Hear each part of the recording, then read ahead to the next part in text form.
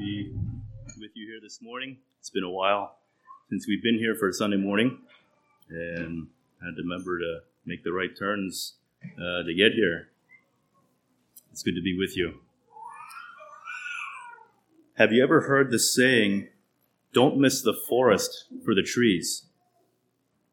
Or maybe the phrase, "taking a bird's eye view." It gives the idea of stepping back and looking at something further away. Otherwise, you'll get lost in all the small details. Just take a step back.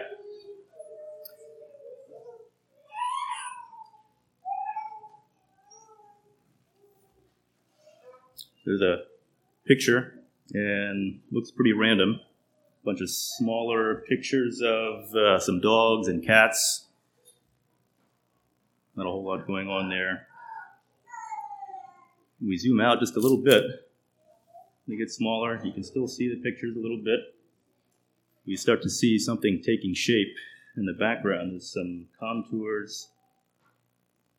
Zoom out a little further. Now it's hard to see the individual pictures, but there's a greater shape starting to appear. Finally we zoom out, and we can see it actually is a picture of something else made up of smaller pictures. And I found out that you can actually make some of your own online if you want. I just found this as an illustration to show we can make up a greater picture with smaller pictures. And this morning, if I asked you, what story does the Bible tell? What overall picture does it give? What would you say? The Bible's made up of a lot of smaller stories. Some of them can be a little hard to read, hard to understand.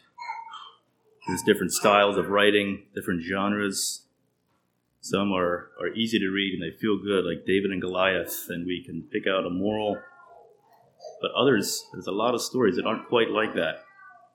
And what do we do with those? How do we fit that into our understanding of the Bible?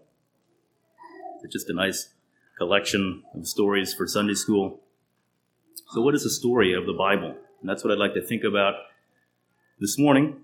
What do all these interesting and sometimes weird stories have to do with the greater scheme of the Bible? I'd like to point to this picture here and liken it to that photo mosaic. Each photo is like a story, and they all connect together, and they have a theme. And that theme that we see woven throughout the whole Bible is the theme of God's redemption that is embodied in Jesus. So turn with me to John chapter 5. I'd like to read one verse from John 5. Words of Jesus as he was talking to people about who he was. And I just want to read one verse. As an introduction here, Jesus says in verse 39, John 5:39, he says, "Search the scriptures, for in them you think you have eternal life, and they are which testify of me." And it's interesting to look at different times when Jesus was asked a question, and he would respond by saying, "Have you read the scriptures?" He's basically saying, "Do you read your Bible?" He had a different way of interpreting the Bible than people in his day. And another scene that comes to mind is the road to Emmaus, where two disciples were walking, discussing the death of Jesus. Jesus comes in and joins their conversation. And it says, he expounded unto them in all the scriptures things concerning himself. And I just had to think what that would have been like to hear Jesus expound the Bible about himself. But as he read through Scripture, he saw it as pointing to himself, as the Messiah, as the Savior. And if we're not able to see that as we read through the Bible, we're not looking at it quite right. And maybe we're asking the wrong questions as we approach the stories in the Bible. Maybe we need to step back and look at the bigger picture. So it's not that everything just falls into place. If we step back Sometimes it takes a lot of work to understand, even with this in mind. It's things that we need to meditate and ponder. How does this fit in? But I think having this picture of a mosaic pointing to Jesus can help us. So I'm going to do a survey of the storyline of the Bible and look at the main story that it tells. I want to cover the whole Bible this morning, and that's a big task, and I'm going to have to overlook a lot. I just want to think through the main storyline of the Bible, the Old Testament in particular, with this idea in mind that the Bible is a story that points to Jesus. It's a messianic story, you could say, that points to a future hope of a deliverer. So as we look at this mosaic of stories, we can see different themes brought out. The theme of human failure by doing what is right in our own eyes. We see God's redemption, God's deliverance, and the ever-present hope of a future deliverer. I'm going to start in the beginning, Genesis, Adam and Eve. We see the creation story. It's a story of beginnings and foundations. God created the world in 6 days, and on the 6th day, he created Adam and Eve, the pinnacle of his creation, and he created them in his own image. And God put them in the Garden of Eden, and he had them take care of this garden, and they were in paradise. They had connection with God, relationship with God, but there was one rule that God gave them: don't eat of the fruit of the knowledge of good and evil. And it doesn't say exactly why they were given that rule, but that was what they were told. And right away we see a temptation. A snake comes and deceives Eve through lies. And he enticed her to eat the forbidden fruit against God's command. It says she saw that it was good, and she desired it. And she took it. And we see Adam and Eve both following their desires against God's will. And this begins an ongoing cycle of human failure or sin, falling short of God's command. And we see this pattern show up time after time as we read through the Old Testament, that we as humans are not good judges of what is good. And what God labels as good does not always seem good to us. So there were consequences for their sin. They were banished from this paradise, the Garden of Eden, and pain and toil and hardship were now part of their lives. But there was also a glimmer of hope. We see that the snake was punished as well. And for his punishment, it says there would be enmity between his seed and the seed of the woman. And there was a promise of a future time when the seed of the woman would crush the head of the snake, and he would have his heel bruised in return.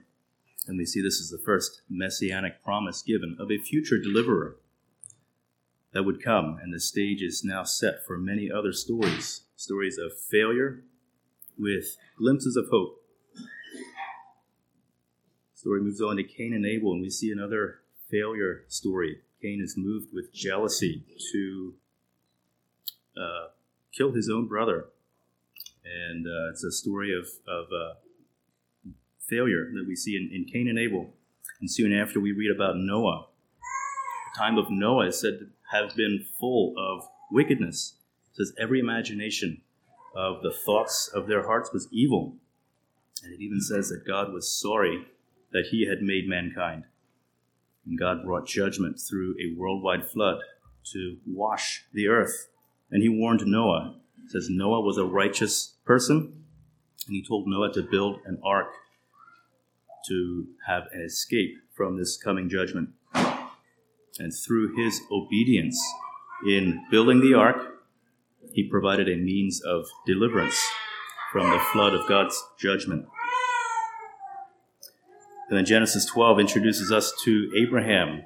We read about the story of Abraham, and God spoke to Abraham, told him to leave his family and his home, go to another country.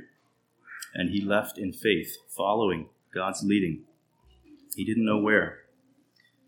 And it's with Abraham that God made a covenant, and he promised to multiply his descendants and give him the land that he had moved to. It's a promise to make Abraham's family a blessing that would reach all families of the world. There's a promise to Abraham that a worldwide blessing would come through Abraham's family. And the problem was that Abraham and his wife were old. They didn't have children. But it says Abraham believed God over his circumstances. He took God at his word, and God miraculously gave them a child in their old age. And Isaac was born as a child of promise. Sometime after, God told Abraham to offer his son Isaac as a sacrifice. And Abraham obeyed. He took the 3-day journey where God directed. He was about to carry out this command to sacrifice his son, when at the last minute, God provided a ram in place of Isaac. In the story of Isaac, we can see the picture of the innocent, promised son offering his life. Isaac went on to have twins, Jacob and Esau. And before they were born, God said that the older would serve the younger. And the younger was Jacob. We see that it was through Jacob's cunning and his deceit that he tricked his brother out of the birthright and also the blessing of his father, and made that promise come true. And Jacob's name was changed to Israel. This is where the nation of Israel comes. And he went on to have 12 sons, and they became known as the 12 tribes of Israel. And one of those sons was Joseph. And Joseph was the favored or beloved son of his father. And this favoritism made his older brothers jealous. And they hated him for it. And this hatred was so much that when an opportunity came, they sold their brother into slavery to Egypt. But God was with Joseph through this suffering. And he prospered as a slave in Egypt, and also through false accusations and imprisonment. And it was through God's gift to him of interpreting dreams that he became the second highest ruler in Egypt. And Joseph warned of a coming famine, and he was able to prepare Egypt for the famine that affected the whole world. And it was through his preparation he was able to provide for his family and provide for his own brothers who sold him into slavery, who are now suffering from the famine. So in Joseph, we see a picture of someone following a path of suffering, false accusations, and eventually exaltation. And he ended up providing life-giving sustenance for all who would come, and even for his brothers who betrayed him. The Joseph's family ended up moving to Egypt, and several generations afterward, their safe haven of Egypt became enslavement when a new ruler came to power who didn't remember what Joseph did. And the Israelites had grown in number. God had prospered them. They were fruitful. And this new ruler was fearful that they would take over. So he made an edict that all the Israelite baby boys should be thrown into the river. And it was in this time that a baby was born whose parents defied that rule. They kept their baby alive. And this baby's name was Moses.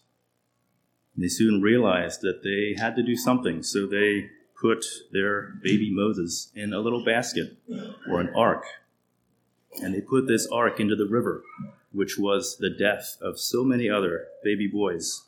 And this river carried him to the princess, and he was taken in by the princess, and he was raised as royalty, as a prince. And we see that when he came of age, he ultimately chose to lay aside that royalty and identify with his people, the slaves. And we see him attempt to right some wrongs to an Israelite, and he killed an Egyptian, ended up having to run. He ran into the wilderness for 40 years. And God eventually called Moses back to Egypt through an experience at a burning bush in order to lead the Israelites out of their bondage in Egypt. And Moses now gets to participate in God's method of deliverance. And we read about the 10 miraculous signs that God performs. We know them as the 10 plagues. And after which the Israelites are freed from their bondage. They are delivered. And later on in their journeys, God spoke to Moses on a mountain and gave him a set of laws that they were to abide by. And we know this as the Mosaic Law. And a lot of these were how to deal with sin or wrongdoing, what needs to be done. And the way that they were told to deal with sin was to take an innocent animal. And it was usually a lamb without any blemish, an innocent lamb, and they were to kill that lamb on behalf of the one who had done wrong. This introduced the sacrificial system of atonement that the Israelites lived by for many generations, blood atonement. And it was the innocent dying on behalf of the guilty. And while Moses was on the mountain with God, receiving this law, we read how the Israelites fell into idolatry, and Aaron, as their leader, made a golden calf, and they turned away from serving God, and this incited God's anger. We see that God wanted to wipe them out, wanted to start over. He said, Moses, I'll start with you. And we see Moses interceding for the people. And at one point, we even see him offering his life on behalf of the guilty Israelites. And in Moses as well, we see a glimpse of this future Messiah, a deliverer and a savior who chooses to identify with his people and rescues them from bondage and enslavement, and who intercedes for us and offers his life for the guilty. But Moses was not the promised Messiah, and we're told of different of his failures, and it ended up that he wasn't actually allowed to enter the promised land. We read about it in Deuteronomy, how Moses foretells of a future prophet coming who will be like him at some future time. And if you look at the last verses of Deuteronomy, written by someone else at a later point in time, it says that there hasn't ever yet been a prophet like Moses. And it shows that there was anticipation. There was longing for that coming prophet. They were waiting. And the story moves on with Joshua as leader in Moses' place. And Joshua was a conqueror. When we read through the book of Joshua, it's about conquest, going through the land, conquering this land that God had promised to Abraham. And then when they had settled into the land, we see a pattern of them falling away, turning from God, serving idols. And they faced consequences from that. They fell into bondage to other nations. They were enslaved. And eventually they would turn to God for help. And when they called on God for help, God would send a deliverer. A judge would arise and lead them out of bondage. And again, we see this pattern through the book of Judges of God's people falling short, turning away, doing what is right in their own eyes, as we see through the book of Judges, that phrase. And their failure is on display. But we also see God's deliverance. And eventually the Israelites asked for a king, and this is told as turning away from God as their leader. But God granted them their wish, and a man named Saul is chosen. And we see the description of Saul. He is portrayed as a very handsome person, because there was not one more handsome than Saul in Israel. And it seems like he's a good fit. Early on, he's very humble and obedient to God. But soon we read about envy and pride that brought him to a place where God rejected him as leader. as king. And in the meantime, there is a young shepherd boy named David, who was also anointed by Samuel. And in that anointing, Samuel almost anointed David's oldest brother. And he looked at his oldest brother and said, surely this is the one. He looked good, but God says, no, don't look on the outside. I'm looking at the heart. And this shepherd boy, David, is the one who killed Goliath. Familiar story. And he delivered the Israelites from the Philistines and from the bondage that was imminent. And David ended up being the chief rival of Saul because of this anointing that he received and the popularity that he gained. And he spent a long time on the run from Saul. He was pursued by Saul. And we see him refuse on different occasions the opportunity to kill Saul and take a shortcut to become king. But eventually he did become king after Saul died in battle. And David is a well-known character to many of us. Familiar story of David and Goliath.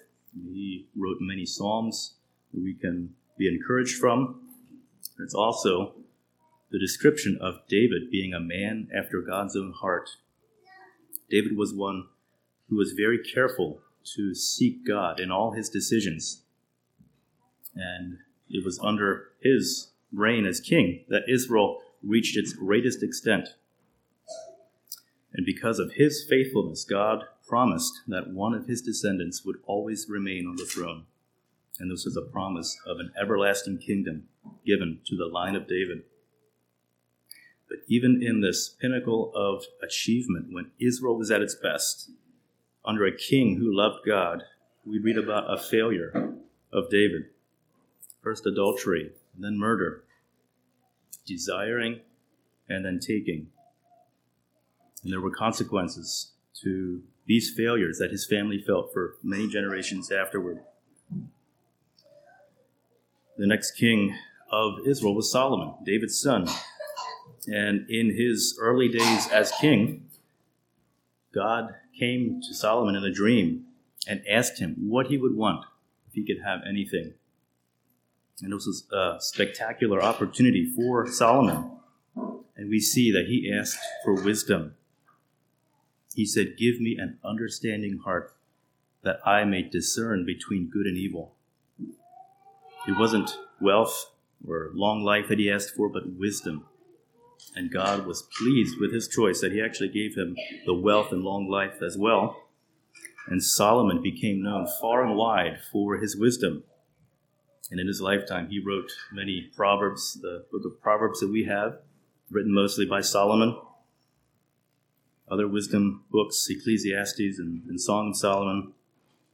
And maybe people of his time thought that Solomon might finally be the one who was promised so long ago as this deliverer. He was the son of David, and he's full of God's wisdom. But later on in his life, we read about poor decisions that Solomon made. He disobeyed God's commands for kings, and he ended up living by his own wisdom rather than the wisdom that God had given him. And after Solomon, the kingdom was fractured and divided. There was a northern kingdom, a southern kingdom, and each region had its own king. And most times, these kings failed to honor God and the covenant that was made with their ancestors. And you read through the book of 1st and 2nd Kings, and there's so many stories of failure, and it's disheartening to read. But we also see God's providence through that as well, through prophets like Elijah and Elisha. But gradually, as nations, they fell further and further from where God wanted them to be. And it was in these times of apostasy that God sent prophets to warn and to guide. They were calling people back to God's covenant, letting people know when the terms of the covenant were not being kept. And we read through our book of prophets, and we can see what that was like for them. But in this, they also looked forward to a time when a future prophet would come and what that would look like. We read about prophecies pointing ahead. Isaiah talks about a rod from the root of Jesse. And Isaiah 53 talks about a suffering servant who will bear the transgression of his people. Jeremiah and Zechariah call him the righteous branch. There's many other pictures of a future Messiah that are given in the prophets and what that's going to look like. They were speaking to the present situation, but also looking ahead, looking to the future, writing about someone to come. And eventually, these Israelite kingdoms deteriorate to a point where they are each taken captive, and most of them are taken away from their homeland. They become exiles, transplanted in the city of Babylon, which was the world power at that time. And during this exile, God continued to speak to them through the prophets. We see Jeremiah telling them to build homes, plant gardens, but remember this promise of the Messiah. This time in Babylon is not a permanent home. Jeremiah also prophesied a restoration after 70 years. So it is after 70 years they're permitted to return and to rebuild. And Ezra and Nehemiah show what that looked like. But things weren't like they had been. And a look at history shows what that looked like. The Greeks taking control of their country and the Romans. But they still had their history, going back to Adam and Eve and that promise of a future deliverer, a prophet like Moses, and a conqueror like David. This was that Messiah that they longed for, and they were waiting expectantly for, now more than ever. And that's when we enter the New Testament. And finally, we see a new main character. It's a man named Jesus. And there's even 4 different versions or accounts of his life, what we know as the Gospels. Matthew, Mark, Luke, and John each give an account of the life of Jesus. We read about a miraculous birth and groundbreaking teachings, things people never heard before. We see him performing miracles and disciples that he's teaching. There's also traditions that were challenged by Jesus and enemies that were made. And the story is told in a way that makes us ask, who is this Jesus? Could he be the Messiah? And many people in his day thought that he was. And he had great crowds following him. And they were coming to see his miracles and hear his teachings. But it seemed that the religious leaders of the time had a different idea of what the Messiah would look like. They were looking for a political deliverer to rescue them from Roman domination. But Jesus came as a spiritual deliverer, and they were unable to see that.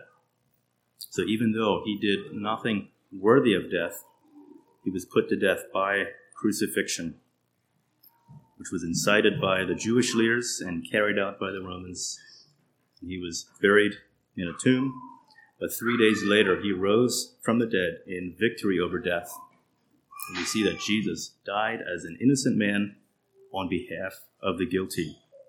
And in doing so, he provided atonement and deliverance from the bondage of sin to all who would come and believe. And it's a beautiful culmination of all those shadows and pictures from the Old Testament. Jesus was finally the true Messiah, although many people missed it. It ended up being different than they thought. And soon after his resurrection, Jesus ascended into heaven with the promise that he would return. And here we are today. We're still waiting for that time. No one knows when, but it's going to be when the time is right, just like his first coming. And if we have come to Jesus in faith, believing in his power over death and sin, we are now part of the kingdom of God. And just like the Israelites, we find ourselves living as exiles in a foreign nation. And there's values that contradict God's kingdom and the wisdom that we find from God, but we're looking forward to that second coming of Jesus that he promised and being ready when that time comes. So are we ready for that? Have we placed our trust and allegiance in Jesus the Messiah, accepting the gift of salvation that he's offering to each one of us to atone for our failures? So the Bible is a story that leads us to Jesus, and the story of Jesus is a beautiful story.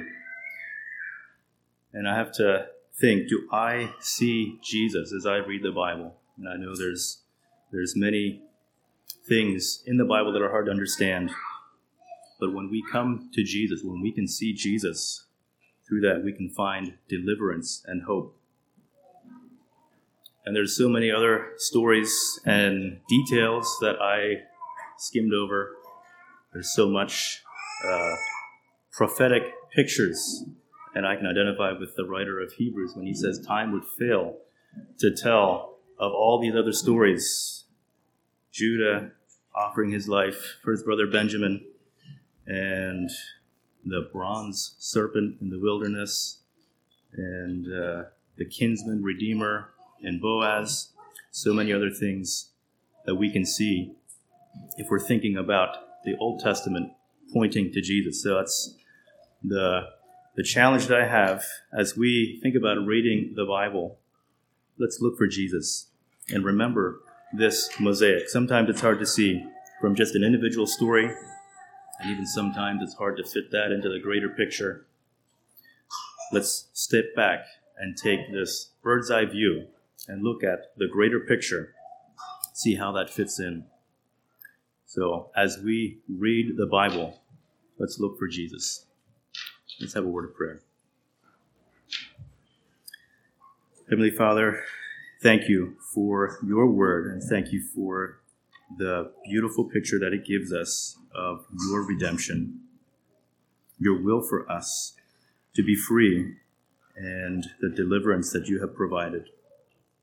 Help us not to be bogged down by reading things that don't make sense, but to look for you in your word. Help us to see things pointing to you. And I pray that your word could come alive to each one of us as we study and as we attempt to live out your wisdom, following your guidance on what is good. Pray for your blessing on each one of us here, that you would help us in our journey of life. Help us to be a blessing to others. As we go from here, as we look ahead to this week, pray for your guidance in everything we do. We ask in Jesus' name. Amen.